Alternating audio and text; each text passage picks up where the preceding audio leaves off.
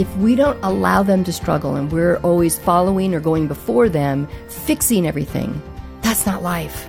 Lucille Williams on Focus on the Family Minute. When we go out and we try to do things, you're going to fall flat on your face, and then you got to pick yourself back up.